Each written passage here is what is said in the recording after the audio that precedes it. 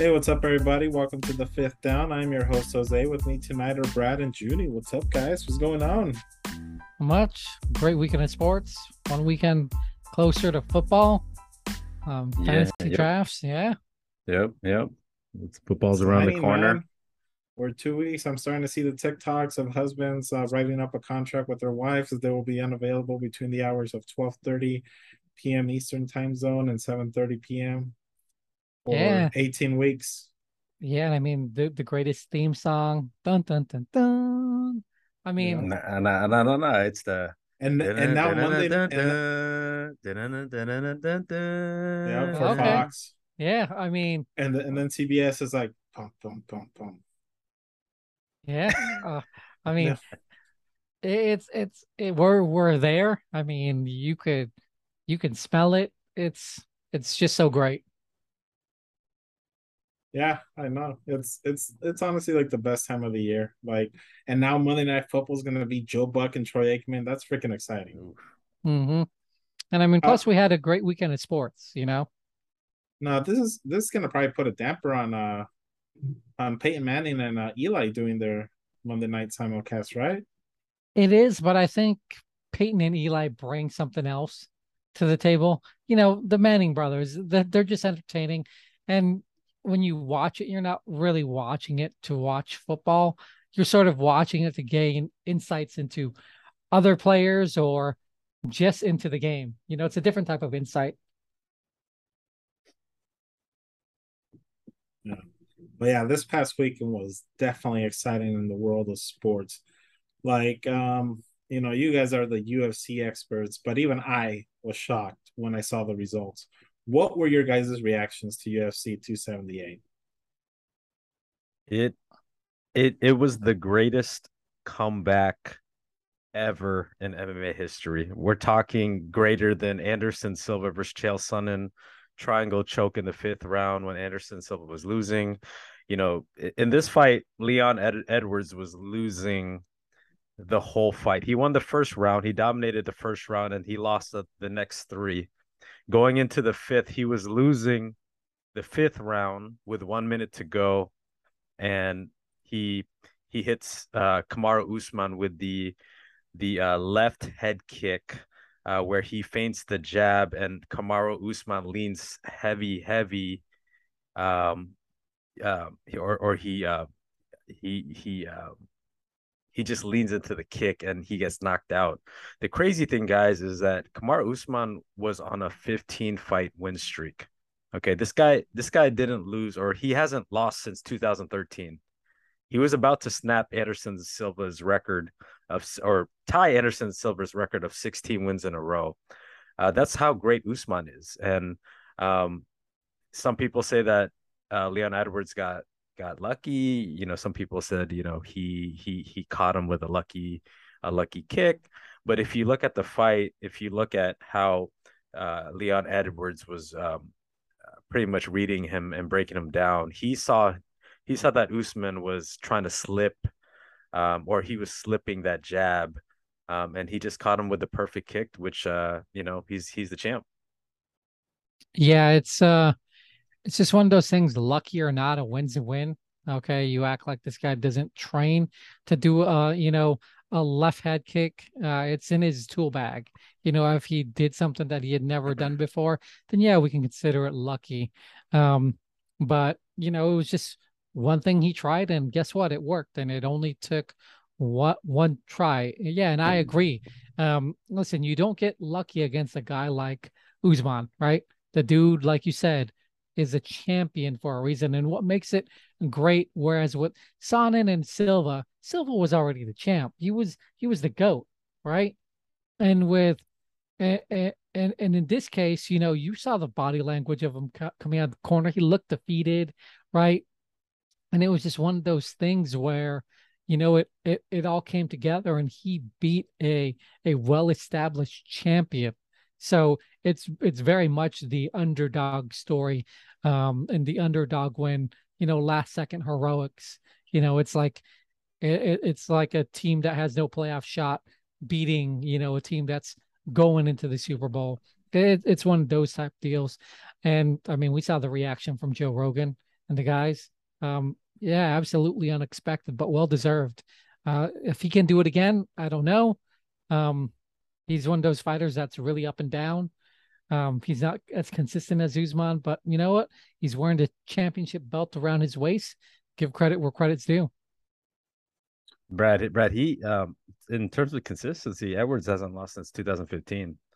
So Yeah, and he's been it's not so much the wins or losses. It's really just the product that he puts out in the ring.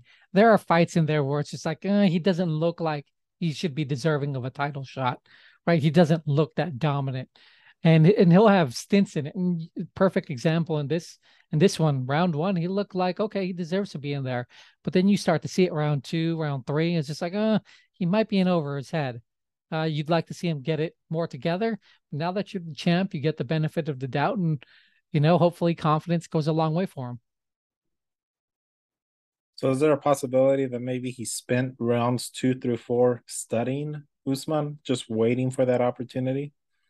I don't think so. That's a Hail Mary to put it out there. I think he was going to try everything, um, just to see what was out there. You go in there with a game plan.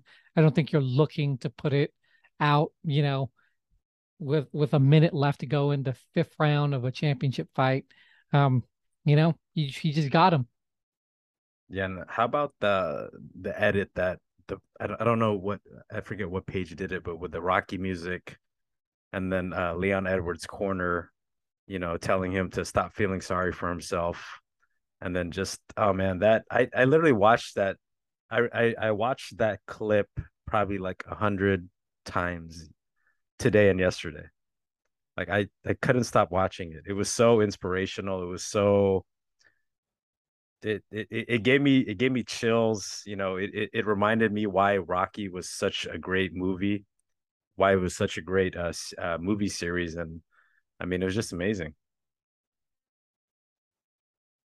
I agree. I mean, and now we have a new champ, and now Usman has to find his way back from the bottom. Well, now moving on to part two of our PPR fantasy football special. Last week we covered quarterbacks and running backs. Tonight we're going to cover wide receivers and tight ends. So we're going to start out with the wide receivers. We pulled up the top 15 list from ESPN for fantasy for PPR leagues. So, what are you guys' initial thoughts of the list? Do you guys kind of like does it look right? Is it missing anything? It's very top heavy. I think when you take a look at the first five, it looks about right. You can argue the order, but those five should be there. And I think it just gets really interesting afterwards. Yeah, I agree. Definitely top five is you can switch a lot of those guys around, but in terms of the order, I think it's spot on. The question mark is once you get past the top 10. You look at a AJ Brown at 13, you look at Terry McLaurin at 15. Like those guys should be a lot higher. I don't think T Higgins should be at 11. Same thing with DJ Moore at 12. I mean, Michael Pittman at 14. What has Michael Pittman done to be at 14? Is Matt Ryan really an upgrade? Yeah, I mean, and that's the interest. That's the best part about fantasy football in the draft. I think you sort of have to come to those conclusions on your own, and hopefully we can steer you in one direction or another. Yeah. So, like for example, the first four according to the ESPN PPR list is Cooper Kupp at 1, Justin Jefferson at 2, Jamar Chase at 3, and Devontae Adams at 4. Personally, I have Justin Jefferson at 1. You guys all know how I feel about Justin Jefferson. He is the guy that I consider who I will draft in the first round, no matter what position I get. But where would you guys like? Do you guys agree with the way that this list is made so far, 1 through 4? Cooper Kupp 1, Jefferson 2, Chase 3, and Adams 4. Yeah, personally, number one, Cooper Kupp. It's hard to argue against the Triple Crown winner from last year, right? I can see Justin Jefferson, people taking Justin Jefferson over Cooper Kupp, because there's an elbow thing with Stafford. Justin Jefferson has a new offense. It looks to be pass happier. Um, Thielen's in decline. But yeah, I think it's spot on. Cooper Cup at 1. Again, it's hard to argue against that. Justin Jefferson, his usage rate. He's just a great player. 3, Jamar Chase. I think I think that's the I think you might be able to drop him a little bit lower, but you're not going to. 3 is where he should be. And Devontae Adams, I've seen him fluctuate, as low as 7, but 4 based off of pure talent. He has David Carr, not Aaron Rodgers, but the dude's still the best wide receiver out there. Yeah, I would flip Jamar Chase at the number 1 spot. Just looking at his stats last year, he had in terms of PPR fantasy points, he put up 304 points, 13 touchdowns, 1,455 yards in his first season. The reason why I put him number 1 is because I think Joe Burrow is a lot better than Kirk Cousins. When we're talking about Justin Jefferson and Jamar Chase, I trust Joe Burrow a lot more than I do Kirk Cousins. In terms of the number 2 spot, I would put Cooper Cup, Triple Crown winner, had the most points in fantasy last year, 439 points, 145 receptions, 16 touchdowns, almost 2,000 yards, 1947. And then at 3, I put Justin Jefferson. I think he's still gonna have a good year, but in terms of can he go higher? I mean, he had 1,600 yards last year and 10 touchdowns. So I just don't see him going any higher than that. I could be wrong, but that's my list. Yeah, and I agree on the Jamar Chase take. I mean, Jamar Chase only had 81 receptions last year. Only What was the 81. yardage? I mean, even in yardage, Cooper Cup still had more. He had 1947. Well, I think he just made the most out of his chances. And when we take a look at, the top 4 or top 5 wide receivers, he's the only one that didn't exceed 130 targets. He had 128 targets. So if you do project them to get, the same type of target share as a Justin Jefferson at, 160 targets, maybe 170 targets, then yeah, he should be considered number 1. And I can see that. It's just one of those things where you have to pick and choose. With Jamar Chase, you can toss T. Higgins into that conversation. But it is what it is. These 3, I think if they're your first wide receiver off the board, if both are available for you at round 1, pick the guy you like. Absolutely, yeah, yeah. Like that's why, like I like Jefferson, and I mean, I'd slide Jamar Chase at 2, slightly ahead of Cooper Cup. I think it's more like it's a matter of styles, like what you go for your team, what you feel comfortable with. If Devontae was still with Aaron Rodgers, I'd have him at 3, but because he's now with Derek Carr, nothing against Derek Carr, but I mean, I don't trust his arm like I do Aaron Rodgers, so that's why I think it's safe for Devontae Adams to be at 4, or even possibly slip a couple more. There's a couple guys we're going to talk about right now that might finish the year better than Devontae Adams this year. So 5 through 7 are Stephon Diggs, CeeDee Lamb, and Deebo Samuel. Does that sound about right to you guys? Yeah, again, I think you can pick and choose the order. This is where to me, I think it starts to get interesting because I think you can have questions for all of these guys, right? I've seen some lists where Deebo Samuel is at 12, 13. Obviously, ESPN has him up higher. But it's just one of those things. I personally have CeeDee Lamb higher. I would go Stephon, CeeDee Lamb, and then after that, I'd probably, Deebo Samuels would fall in five positions after that. But you know, just going off of this, I can see the reasons why you'd go for that. Stephon Diggs, listen, the targets and the production were there. What he didn't get were touchdowns. I mean, if you're going to break into the top 3, you have to get lucky with the touchdowns. It's just the name of the game.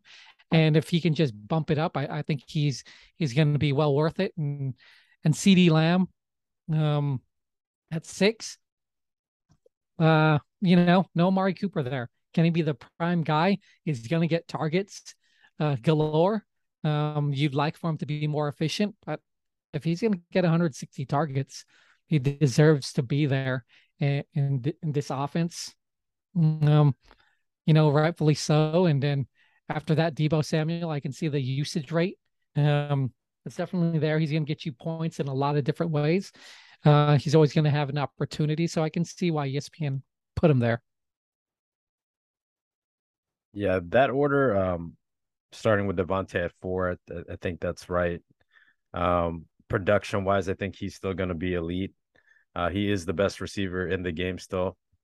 Even though with Derek Carr being his quarterback, I think he's still going to have the production. Maybe not the year he had last year. He was second in terms of wide receivers in PPR with 344 points. So, can he get 1,500 yards and 11 touchdowns with Derek Carr? 123 receptions, maybe. But I think Renfro is the one who's going to eat in that offense when it comes to catches and yardage. 5, Stephon Diggs. I had Stephon Diggs last year, and like what Brad said, the touchdowns killed me. I was expecting him to be in that top 3, but he finished 7th, which where I drafted him, which to me it wasn't good enough, and I think Gabriel Davis is going to get a chunk of that production this year. I think he's definitely going to step up in that wide receiver 2 position in Buffalo. So I don't see Stephon Diggs. He might have the same type of year, but I don't see him exceeding those touchdowns. Going into number 6, CeeDee Lamb. I think that's right. He is the primary target now in Dallas with Amari Cooper gone. I think he'll have a big year. At 7, Deebo Samuel. I think that's right too. I don't know if Trey Lance, he and Trey Lance have that connection yet. I know in terms of accuracy, he's not as accurate as Jimmy G yet. So that's yet to be seen if they're gonna have that chemistry. But I think it's spot on. The only thing I would change would be I would put CeeDee Lamb ahead of Stephon Diggs. I think CeeDee Lamb's due for a big year. I think he is going to take advantage of the fact that Amari Cooper's not there anymore. And I actually think that he is going to take that next step. The talent's always been there. He has been a little inconsistent at times, but I think him and Dak are going to connect really well this year. I could see him finishing. Honestly, I could see him finishing as a top receiver Yeah, this year. and that's why I think you would want to take CeeDee Lamb over Stephon Diggs, because he actually gives you the possibility of being wide receiver 1. I think he has a better path than Stephon Diggs. Like Junie said, the touchdowns. I mean, he had 10 last year, but he'd get you, 1 every 4 games, and then he had 1 with double-digit touchdowns. So it's just not there with CeeDee Lamb. I think he has a clearer path to the best wide receiver, overall number 1. And Stephon Diggs, it's not as direct. It's sort of murky for him to get there. Yeah. And Josh Allen is such a threat with his legs too that that's the reason why Stephon Diggs will lose touchdowns too, because Josh Allen sometimes just ends up running it in himself. So that's the other problem there. But now when we move on to 8, 9, and 10, this is an interesting order. Tyreek Hill at 8, Keenan Allen at 9, and Mike Evans at 10. I feel like there's the first one right there where I feel like he is way too low on the list. I feel like Mike Evans should definitely be higher. I feel like he's had 1,000-yard seasons since his rookie year. He's very consistent. He's one of Tom Brady's favorite targets, gets the touchdowns. What do you guys think? I mean, I personally would put Mike Evans at 8. You have Tyreek Hill now, who is going to be getting passes from Tua. So it's not the same as getting Patrick Mahomes. He's not gonna be as much of a home run threat as he was last season. So, do you guys think Tyreek Hill might be the first one that's too high up in the list? Uh, no, I don't think it's too high. I mean, last year he finished sixth in wide receivers. I know he's going from Patrick Holmes to Tua, but reports are that they're building that chemistry with the Dolphins and having an offensive-minded coach now in Miami. I think they are going to um, utilize Tyreek Hill to their best abilities, whether it's in the backfield or whether it's going deep. I think 8 is just right. I would put Mike Evans over Keenan Allen for sure, though. I mean, Mike Evans was ninth last year in fantasy points with 262. Keenan Allen is, that's his ceiling right there in terms of what he is and what he produces. I mean, the guy is going to be a PPR machine when it comes to receptions, but in terms of the touchdowns, he's not going to give you the production there. I mean, he had 6 touchdowns last year with 106 catches. So I would just slide Mike Evans up into that 9th spot, and then I would drop Keenan Allen to the 10th spot.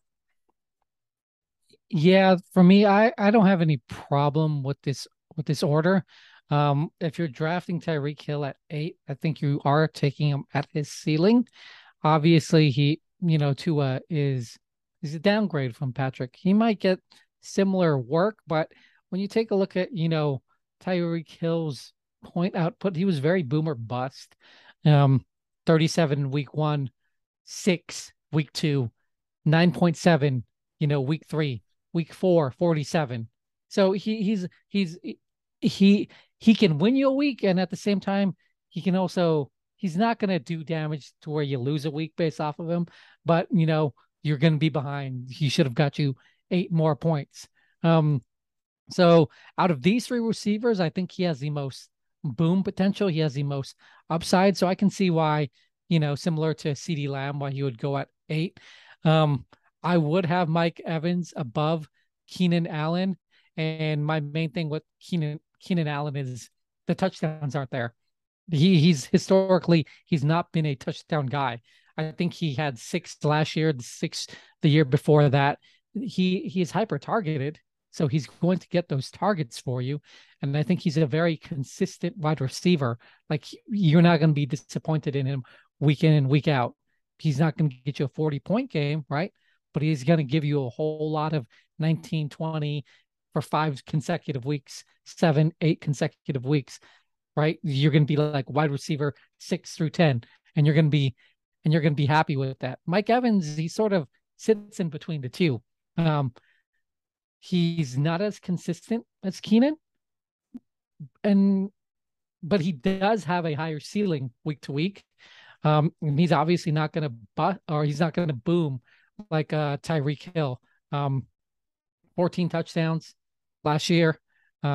He had multi touchdown games that I think would have done it for you. You would have liked seeing more yards and receptions, but you'll take the touchdowns when you can get them. Really, it's going to come down to how you like the situations for both of them.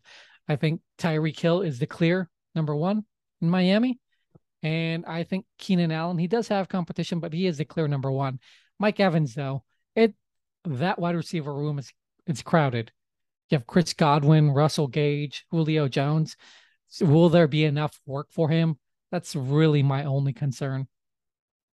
Yeah, that'll be the biggest question mark right there in Tampa. But I still think like Mike Evans, especially in the red zone, he is always reliable. He's got he might have the best hands in football outside of Devontae Adams. But now this is where it gets interesting. 11 through 15. I know Junie definitely looked at this list and was like, yeah, no. Right, 10, 11, 12, right? Well, 10 is Mike Evans. Oh, that's right. Sorry. Oh, no problem. Yeah, so 11 is T. Higgins and 12 is DJ Moore. Seems okay up to there. And then 13 is AJ Brown, 14 Michael Pittman Jr., and 15 Scary Terry McLaurin. definitely this is where I think you get into like the field of like what you're looking for on your team because if you just quickly glance at this list, there is no way that Michael Pittman Jr. should be ahead of Terry McLaurin based on where No. they stand on their teams, depth charts, like, and based on their consistency last year.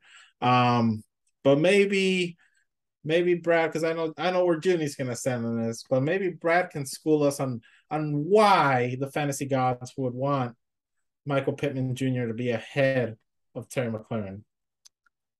Yeah, because after Michael Pittman, who else are you going to toss it to in that offense? Listen, he runs a route on 96% of the dropbacks. Okay, only behind Cooper Kupp and Jamar Chase. That's through 17 weeks. 24% target share, right? Eighth highest. Um, the work is going to be there, and at this point, you I can see why he would go there because the work is consistently there. There's no one really behind him. Um, you can have Terry ahead of him. I have no problem with that, but Michael Pittman does have huge upside. The thing with Scary Terry is we know who's behind him. There's a rookie in Dotson that they really like, who's a clear number two. He can absolutely eat into his target share. Um, Again, you can take it any way you want, but Michael Pittman is clearly the best receiving option for that team, and I can see why people have him here. This is actually where I would have him. I would have him closer to, a 10-9 position. I disagree, Brad. I mean, Matt Ryan had Kyle Pitts last year, and he threw to him 110 times, and the guy only had one touchdown. Kyle Pitts is a lot better than Michael Pittman Jr. I'm sorry. And in Yeah, that offense, I mean, I don't expect a lot from Matt Ryan this year. Matt Ryan fell off the cliff when he lost that Super Bowl versus the Patriots. yeah, and I can see that argument, but then when you take a look at it, like Matt Ryan had no offensive line, and now he walks into arguably a top five offensive line in Indianapolis, and you get a guy like Jonathan Taylor to take the load off, you know. Um, they also have a better defense. So I can understand the argument. It's really who you like, but I can understand why Michael Pittman would would be there. And going to Terry had um uh Heineke throwing him the ball last year, right? He had a quarterback with a weak arm, with a pop gun arm, and he still produced. So in terms of his stats, we're looking at 77 catches, 1,500, 1,053 yards, and five touchdowns. With an upgrade at quarterback and more weapons around him, I think Terry's going to be top. He's going to be outside of that top 10. He has to be outside of that top 10.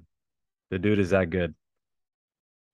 Yeah, and I can see that, and I think that this is where it gets really interesting to me. If just going off of number 11, I think T. Higgins he can actually eat into Jamar Chase, and you can argue that T. Higgins was better through the you know, first half of the season than than Yeah, uh some than weeks he was better than Chase. yeah. So and then T. Higgins gets hurt, and Jamar Chase is then he picks up the production. So T. Higgins, he's one of those guys who he could very well be higher than 11. We've seen it year in and year out. There are offenses that support multiple wide receiver ones. It's likely going to be Cincinnati again. DJ Moore at 12. I think a lot of people are sort of burned by him. I'm still a fan. I don't know about you guys. I think he's shown sort of like Terry. He can get it done with bad quarterback play. The only thing with DJ Moore is he doesn't get touchdowns. So if Yes, you're looking, that's the problem I have right there. yeah, It's the inconsistency there. yeah. I mean, it's the touchdowns. I mean, he had four touchdowns last year. I think the same, like four or five the year before, but he's consistently going to get you, you know, 120 or more targets, uh, 85 or more receptions, and he's going to get you over 1,000 yards. So he's consistent. If you think that there is, a positive regression in touchdown, if he can double it, uh, um, he's one of those guys that you can get later that I value. I don't know how you value the rest of them, like AJ Brown. AJ Brown is interesting because he definitely was targeted by um, Tannehill last year. He was outside of Henry. AJ Brown is really the guy that stat padded Tannehill's numbers last year. Like Tannehill could be having an average game, and AJ Brown would break out for a 75-yard scamper. Last year he did get hurt, but he still had 869 yards on 63 receptions and 5 touchdowns. And it doesn't seem that impressive on the face of it, but he did miss some time. So like, and when he was on the field, he was effective. And he is always a home run threat. He's kind of like the cheetah in that aspect. And now he's gonna have Hurts throwing to him, and Hurts does throw the ball quite a bit. It's not always the most accurate, but AJ Brown is a big body. So like AJ Brown is the type of guy that you can. It seems like you can overthrow him, but he might still catch it. So him and Hertz might. I feel like they'll be a good pairing. I like 13 for him because I feel like what you guys mentioned about ceilings. I like his ceiling. I think he's got the type of ceiling to kind of sneak into like just outside of that top 10. Kind of if he's healthy and play 17 games. Yeah, I mean AJ Brown to me way too high. I'm not comfortable taking him ahead of on ESPN's list. I'm not comfortable taking him ahead of Michael Pittman, Terry McLaurin, Deontay Johnson, Jalen Waddle.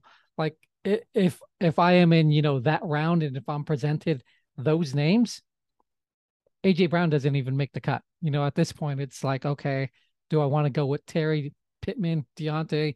It's sort of pick your poison. I think AJ Brown to me, he's very boom or bust, um, more so than anyone else. And when you're taking him so high, I think you have to play him week in and week out, and that right there is my only concern with AJ Brown. There's other guys that I have well ahead of him. I actually have him closer down to the 20s. I don't know how you guys feel about him, but I think the production's going to be there. It's just what if I'm going to be drafting this high, I expect a lot more consistency, and I'll get that consistency out of a Pittman or a McLaurin. Yeah. AJ Brown, I think it should be higher on this list. Ooh, okay. Yeah, I don't like him at 13. I think he's better than T. Higgins. I think he's better than DJ Moore. With Ryan Tannehill, um, at quarterback last year and with the injuries, with the inconsistencies, I think AJ Brown's going to be a lot better with Jalen Hurts. AJ Brown's a yak guy. He's a guy that doesn't need to catch the long ball. He's a big body guy who can, take the ball to the house. I mean, look at some of these games. 8 catches, 133 yards, 10 catches, 155 yards, 11 catches, 145 yards.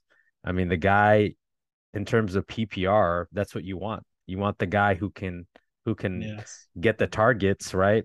And who can take it to the house too and get the yardage. So I think if AJ Brown was healthy last year, I mean, he missed 4 games, you know, and I think his production in terms of the fantasy points obviously would be a lot higher. But in terms of this list, I think he should be a lot higher. I mean, once again, um, looking at T. Higgins, I mean, I like T. Higgins, but he's a number two. He's not the number one. And will Jamar Chase get a lot of the looks, from the secondary? Sure. But in terms of we're talking about a number one receiver.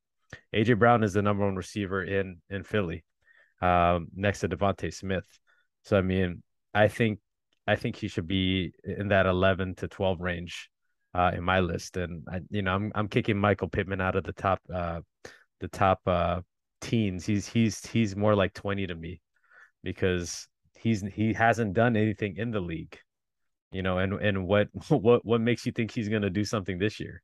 I mean, that's just that's just how I feel. Yeah, I First, mean, yeah. personally, DJ Moore would be the guy I would kick out of the top 15. I I've never liked him. I mean, he's good, but like I he's that guy that I see in the list and I'm like, I can't trust drafting him. So like, while I wouldn't draft AJ Brown ahead of Michael Pittman Jr. or Terry McLaurin because I like their floors better. I like what they can do in a bad week more than I like what AJ Brown can do in a bad week. I feel like AJ Brown in that sense is very boomer bust. Like when he's a bust in a week, he is like a bust.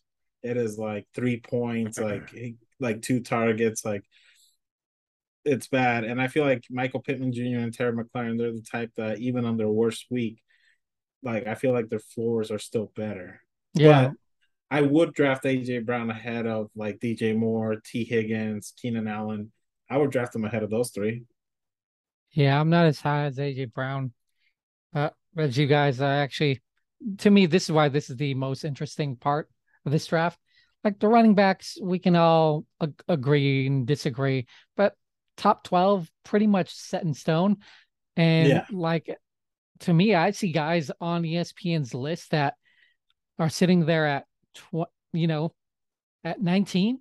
Mike Williams, that I can see make an argument for that being 13 or 14, right? I can see that with Mike Williams. I can see a path Chris forward for Godwin like, at 25. yeah, for like a Jalen Waddle, and I think that's why in this year's draft you really have to do your homework on wide receivers and and identify guys that you're just not going to draft. I mean, we've already indicated, but out of this top 15, who's the guy you're not drafting? Yeah.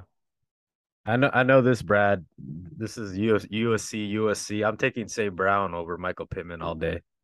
Okay. I'm taking St. Brown. St. Brown is gonna have a big year this year. Yeah, yeah, I agree. But I mean, based off of, top 15, the guy that I'm not taking at, if it comes down to it, I'm avoiding AJ Brown. He has to slip 2 rounds to me. I don't know who you guys are DJ avoiding on. Moore for me. DJ Moore. Like I don't trust him. I just don't. And I mean, Junie's made it pretty clear Michael Pittman Jr. is nowhere near his top 15, so we can Yeah, assume yeah, that. yeah. Yeah, that's who I'm avoiding. Other than Michael Pittman, I would say Mike Williams, obviously. He's a guy that is very inconsistent. He had a great start to his season last year, but it was a contract year, right? So I mean, is the guy really going to have the production he did? In terms of the first 7 games this year, and I don't think so because that's not in his DNA. DK Metcalf, is a guy not to sleep on. I think he has a lot to prove, and um, you know, we'll see about their quarterback situation, but I think he's another guy that, is gonna fall just because of the quarterback situation. But he is a top talent. Yeah, and I mean, just to go further, 16 through 30 off of ESPN's list. Is there anyone here that you absolutely love and are like hyper targeting? I know myself, I'm looking at Allen Robinson, number 28 on the list. I think he's a great value. If he drops, even better. Um, I don't know about you guys, but Allen Robinson's in the next 15. He's one of those guys that I definitely have much higher. I would say for me it's Hunter Renfro. Hunter Renfro is he's gonna eat. He's gonna be the X factor for the Raiders. When Darren Waller gets double teamed, when Devontae Adams has 2 guys on him, I think Hunter Renfro is gonna, see a big jump in production. In terms of PPR, he's that second wide receiver that you love to have, Mr. Consistency. I mean, the guy is gonna, average between 7 to 8 receptions a game. So, having another or having the weapon in Devontae Adams, I think he's gonna score more touchdowns. Yeah, For me, that's a yeah. name that until you brought it up, I didn't really think much about him, but definitely have to do homework on him. For me, it's Juju Smith-Schuster.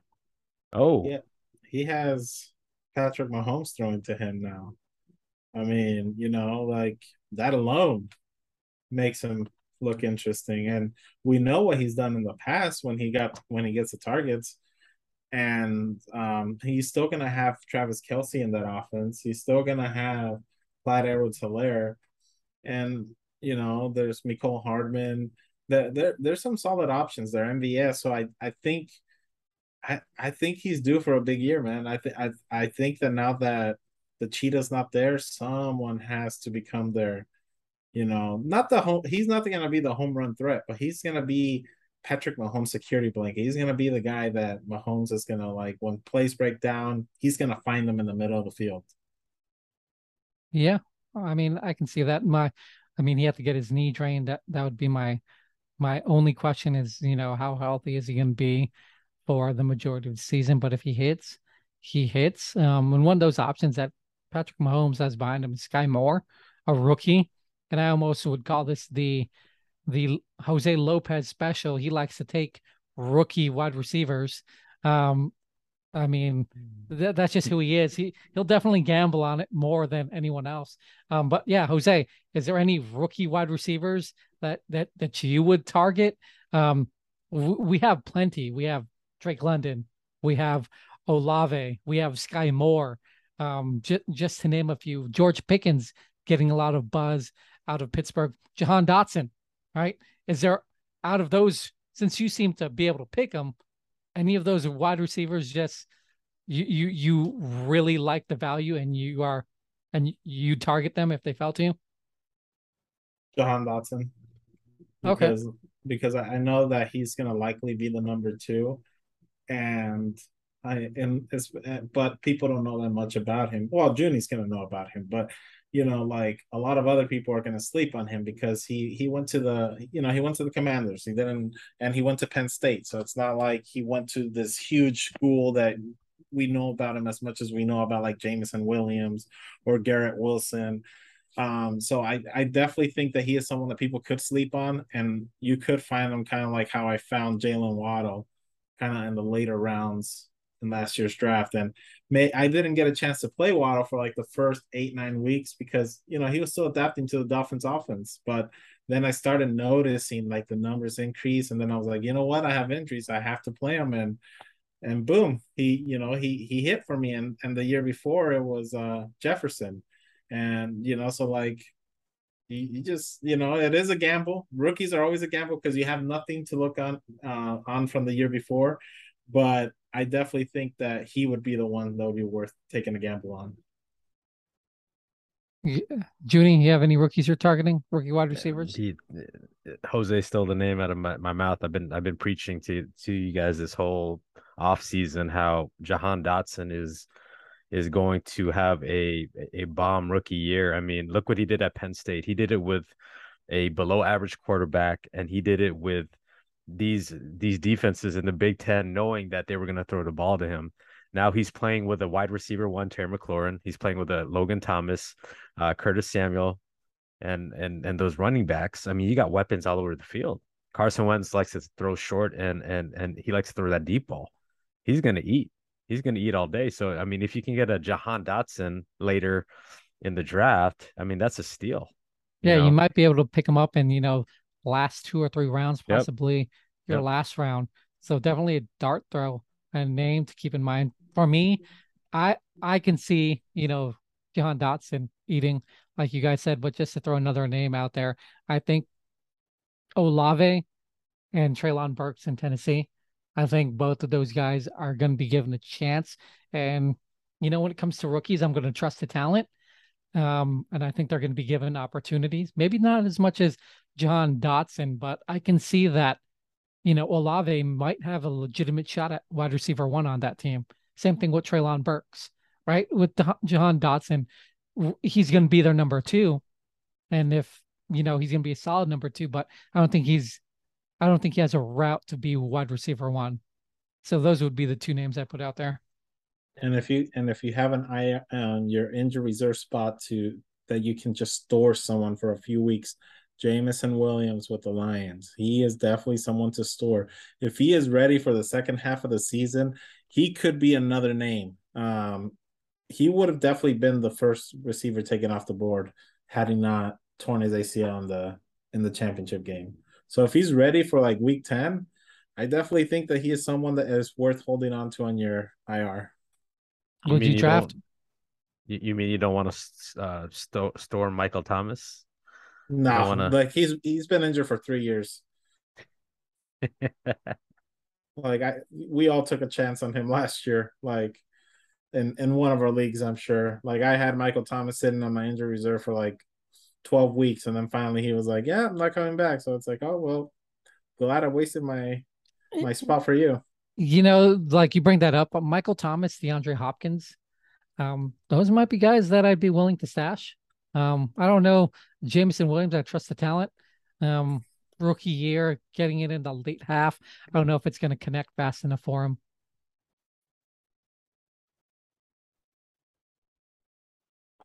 But yeah, that's that's the wide receiver list. Honestly, it's like it might be the hardest one to really be able to pinpoint like a top like 15 because there's just so many talented receivers out there. But now moving on to one that's pretty easy to pinpoint, like a top 7, top 8, tight ends, like very top heavy. Like when we talk about top heavy, it is top heavy. Um, like if you don't get one of like the top 5 guys, you might as well just streamline your tight end week to week. Um, but when you guys look at the list, like so we start with Kelsey at 1, Andrews at 2, and Pitts at 3. Do you guys agree with that order for 1, 2, and 3? Not necessarily. I actually would have Mark Andrews 1, Pitts 2, Kelsey 3. My issue with Travis Kelce is, listen, he's always been tight end 1, but it's just the age. It's hard for me to put talent like Mark Andrews, who's going to get a lot of opportunity, and Kyle Pitts ahead of an aging Travis Kelce. Like it's absolutely possible that Travis Kelce is the clear tight end 1, but preseason I would actually go Mark Andrews and Kyle Pitts as 1 and 2. Yeah, I agree with Brad. I mean, Mark Andrews is definitely the number one tight end for me. Yeah. That's Lamar Jackson safety blanket. It's obvious last year he had the most fantasy points for tight ends, 307. After that, I would slide Kelsey. Um, I think he's gonna have a better year than he did last year. He was second in tight end points with 262, with especially with Tyreek Hill leaving. I think Pat Mahomes is gonna rely on him a lot more. And then 3, Kyle Pitts. Kyle Pitts is definitely gonna have a bomb year. Last year he was 6th in production for fantasy points, 176. I think he's definitely gonna have more touchdowns. I think Mariota is gonna find him a lot. But yeah. So I personally think Pitts is going to be 1. Okay. I think when the year's over, I think Pitts is going to be the 1. I think I like Andrews at 2, and I like Kelsey at 3 because I agree. At some point, Kelsey's got to start like showing his age. We know that he's been dominant all these years, but like at some point, he's got to slow down just a step. But yeah, I think Kyle Pitts is gonna get fed, man. Like who else is there? Ridley is out for the year, suspended. Gage left to the Bucks. Like so, Drake Drake London's a London. rookie. Drake London, he's a rookie though. So like while he adapts, I think Kyle Pitts is going to be their main target. So I think Pitts is definitely going to get fed, and when it's all said and done, I think he'll be 1. And now when we look at like 4 and 5, we got Waller and Kittle. Kittle definitely, was hurt a lot last year. Brad, I'm sure that this hits a soft spot for you, a sore spot. Do you agree with Kittle being all the way down at 5? Yeah, I agree with it. You have to take injuries into concern, and you have to take into consideration that yes, Trey Lance there behind him. I think he's going to produce. And if tight end was more competitive fantasy football, he might be further down. But he's a guy that he's not going to be dependent on receptions and targets. If he gets the ball in open space, I think he's probably the best tight end out there, right? You're just not going to bring him down. He's got the speed. Yeah. So yeah, 5. That's doable. I think he's a little bit better than Darren Waller. I think Darren Waller, he's going to see, his usage being eat into. And he sort of fell off last year. I think he can return.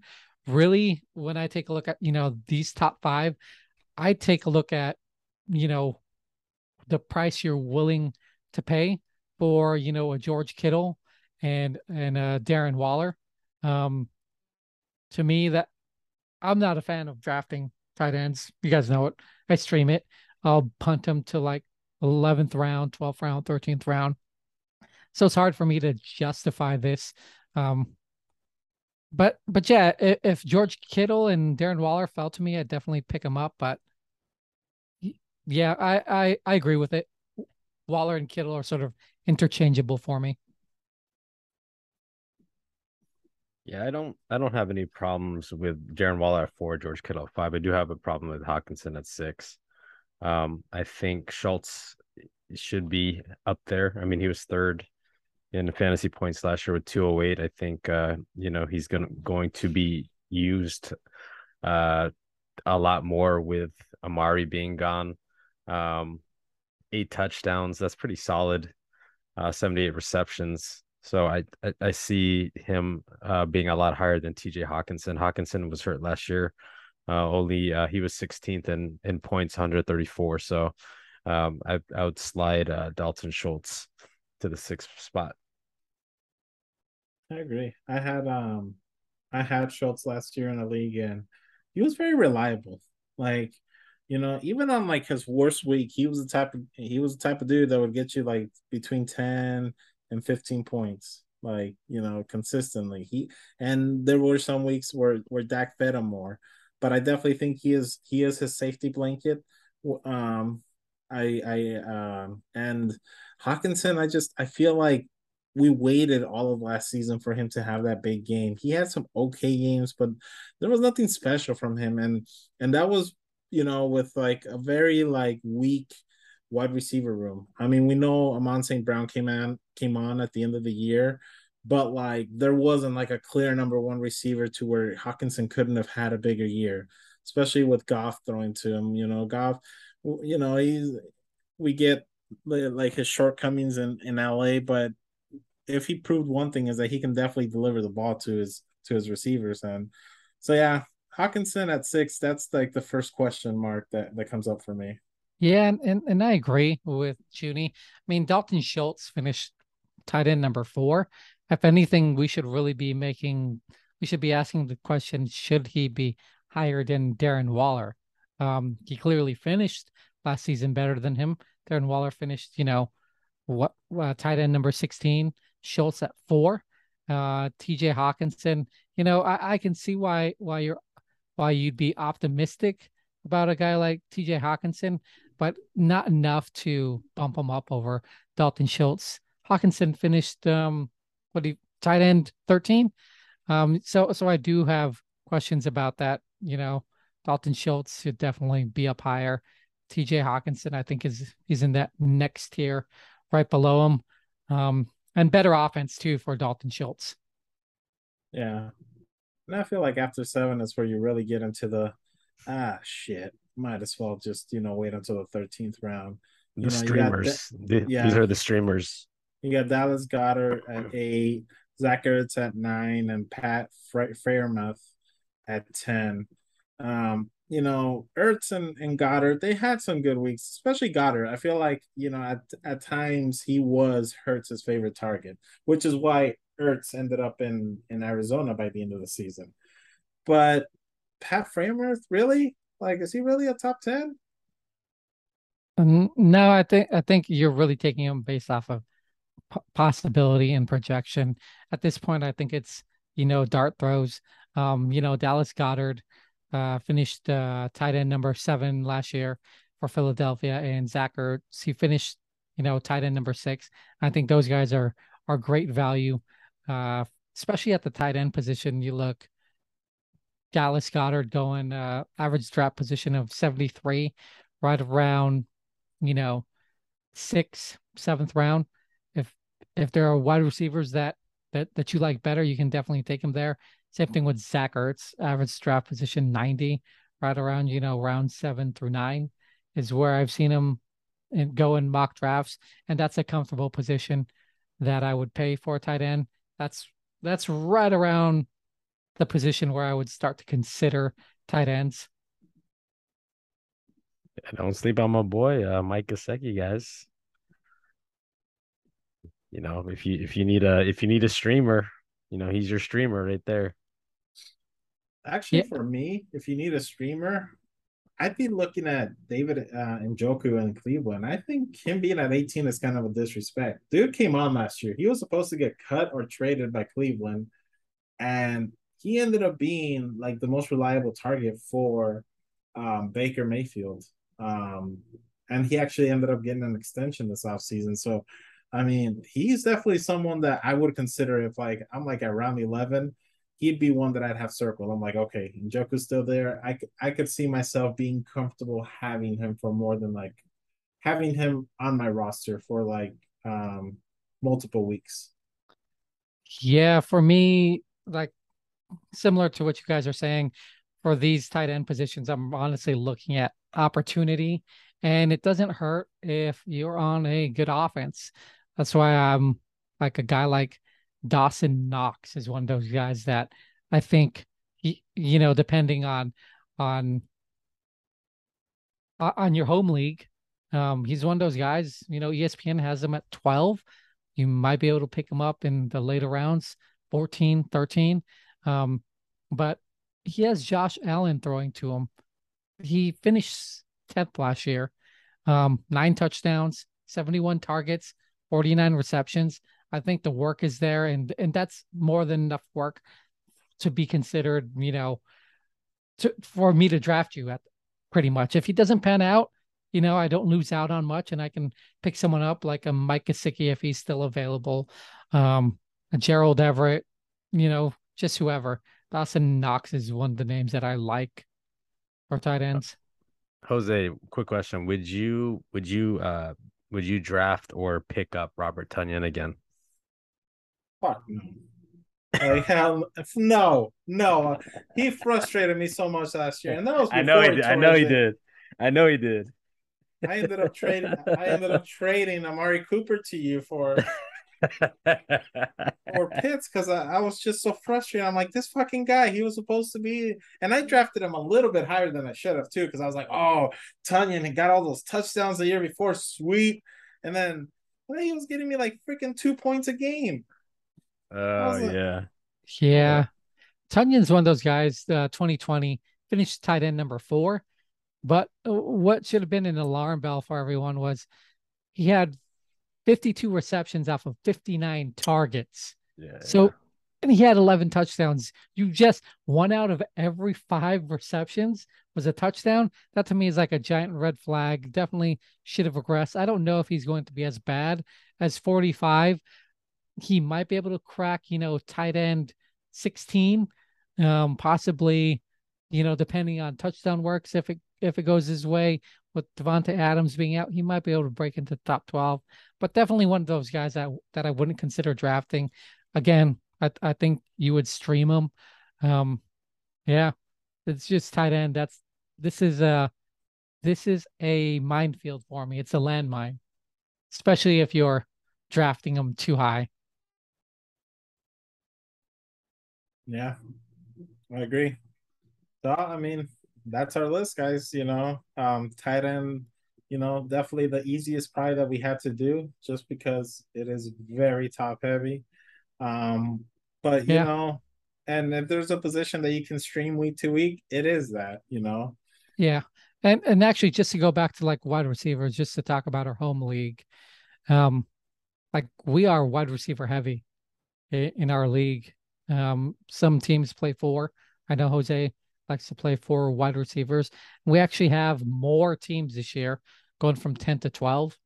Are you more hyper focused on drafting wide receivers in the early and middle rounds because it's going to be thin this year?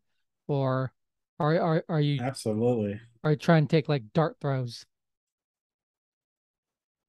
Absolutely. You have to have a good combination of both. You might have to sacrifice quarterback for wide receiver this year and kind of trust that you can pick a good, like how you do, Brad. You never like draft quarterbacks and tight ends you don't draft early in drafts. And I know last year that backfired on you because you had Sam Darnold and you ended up having to trade for Matt Stafford. But most years it does work out for you, even when you had Mr. 30 for 30, Jameis Winston. So if you guess right and you can get like a Derek Carr, you can get like a Kirk Cousins. I know Kirk Cousins blows, but like, he numbers wise, he actually puts up decent numbers.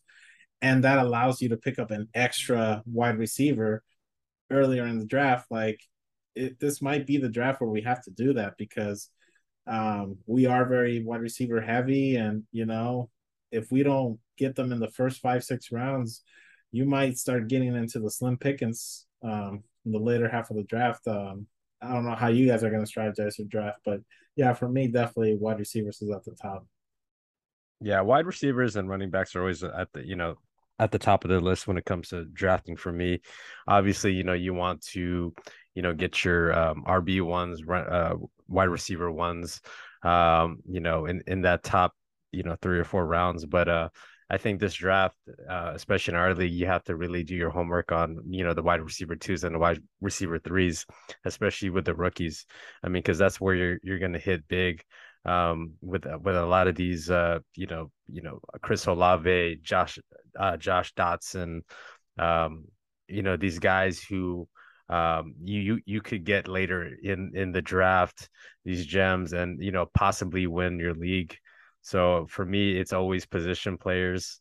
Quarterback is not, last year I went high on Dak. I think I went a little too high on Dak. I think I got him in the I think, what did I get him in the 6th round, sixth or 7th round. But for me, definitely wide receiver, running back is definitely going to be at the top of the list. Yeah, I mean, I agree. I think it's one of those two where you definitely need to hyper target wide receivers. Again, it depends on your home league, but PPR with three wide receivers and a flex, I think for our league, it makes sense. And like you alluded to, like there is a good range for quarterbacks this year. Uh, I don't know if you guys have been doing any mock drafts, but I've been able to get an Aaron Rodgers in round 13, a Dak Prescott in round 12, a Tom Brady in round 10. So it's one of those to where if you just let the pieces fall, I think you can pan out. Really, the only X factor would be as if you have Jose's brother in your draft who loves to draft uh, Three quarterbacks. quarterbacks. I'll have to I'll have to check the pass. But yeah, let me see here. I He always know. has three. He does three Yeah, because yeah. You are right. He drafts three. Last year, Patrick Mahomes, Matt Stafford, Ryan Tannehill. Year before that, Wilson, Goff, and Carr.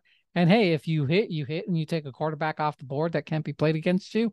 But man, it's hard to justify this year, especially giving up wide receiver capital at those rounds. I agree. And yeah, I mean, last year it paid off for him because he got to trade Matt Stafford to you. Hmm. But yeah, I mean, that like I personally am always thin at running back and it backfires sometimes, but I always prioritize wide receivers. That's just how I like to do my team. And I always keep two quarterbacks and wide receivers where I usually have the extras. I never have an extra tight end. I never have an extra defense. Like even if I had like Baltimore's defense, I wouldn't save them. Like I cut like on the bye week. Yeah, this year for me, I think where I draft quarterback is what your brother's planning to do.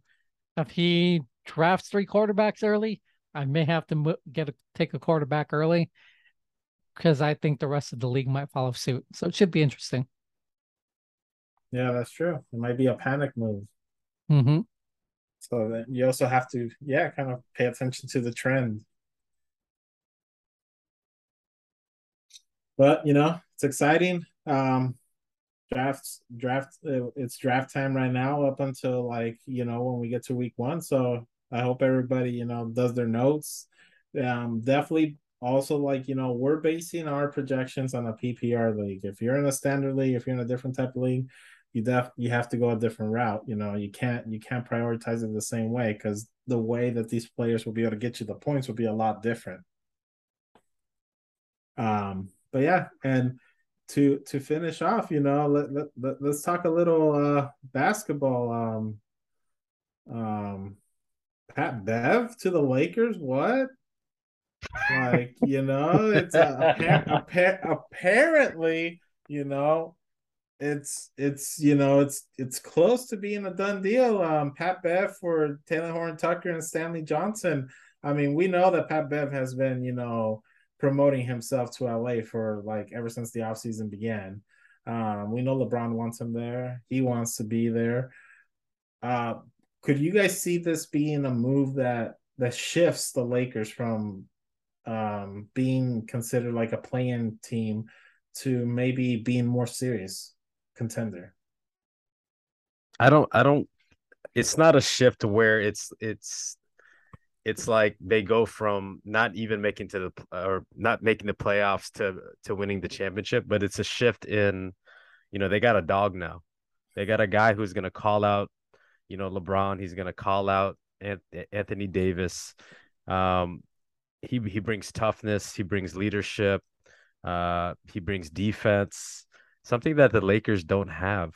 And I think if they decide to keep Westbrook, I think he's going to help Westbrook. Because right now Westbrook is mentally fragile, and I think a guy like Pat Bev, even though he talks a lot of shit, he's a motivator, and he's a guy that let's face it. I mean, he did help Minnesota, win, or get to the playoffs and win a playoff game or playoff games, but in reality, he's a guy that's going to bring toughness. He's going to bring leadership, and that's something that the Lakers didn't have last year.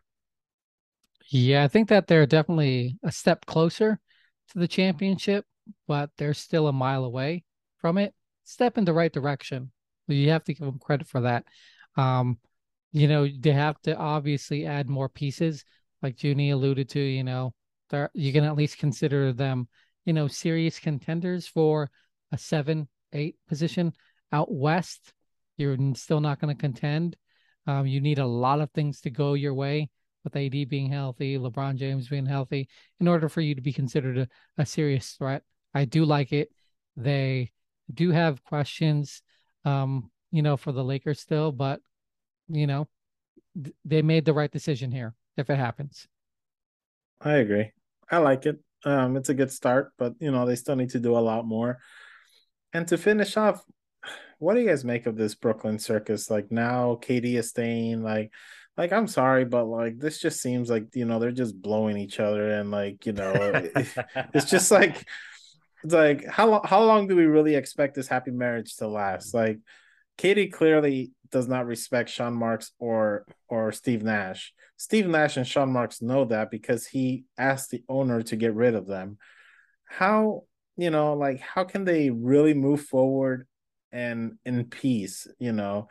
When Kyrie requested out, KD requested out. The rest of that locker room knows that they don't want to be there. Ben Simmons is like, he's fragile. Like they say one mean thing to him and he's gonna want to miss the rest of the season for, because they hurt his feelings. So like that team is a mess. Like, do you guys really think that they can go this whole season without making any trades? Yeah, I think so. I think they came to the conclusion that we have to do this for the kids. It's not a good marriage, but you got kids, and you're going to see them through until they're 18, and then you're gonna give each other the deuces and go your separate ways. I think that's where they're at. I think KD is just trying to make himself viable for the future. Same thing with the Nets. They both realize that they both have a lot to lose, but they can salvage a little bit from this relationship. It is what it is in the NBA landscape. I'm sort of just tired of talking about it at this point. Um, if it happens, it happens. But you know, Yeah, I think the Nets are stupid because both these players are toxic, and one day they say they want to be traded. The next day they say they want to stay. What's gonna happen in the regular season when they start losing games and they're staring at that seventh and eighth seed again? What are they gonna say? Trade me again? Like Yeah. the Nets should get whatever they can for Durant. Whether it's a trade to Memphis. You get Bane and those young guys and draft picks. Get whatever you can for him because you guys aren't gonna win. Like like uh, it's August 24th right now, and I'm already calling it for them that they're not even gonna sniff, the Eastern Conference Finals because No, because you got Milwaukee, you got Boston, you got Philadelphia. They're all better teams. They all like each other. hmm Like, like a healthy Chicago team, I put them ahead. yeah, Like yep, there's four teams already. Like I think the Lakers and the Nets should just make a reality series called our daily circus life, because they're both like they're big markets, but they're a fucking mess. Like there's no other way to describe these two franchises. They're both messes. They have a lot of superstars, but shitty teams because they can't just all get on the same page and do their job. And again, everyone's going to talk about the Lakers and the Nets because they're big markets. But at the end of the day, should we be talking about them? No, we should be talking about the Warriors. We should be talking about the Celtics, the teams that are actually contenders for the title right now.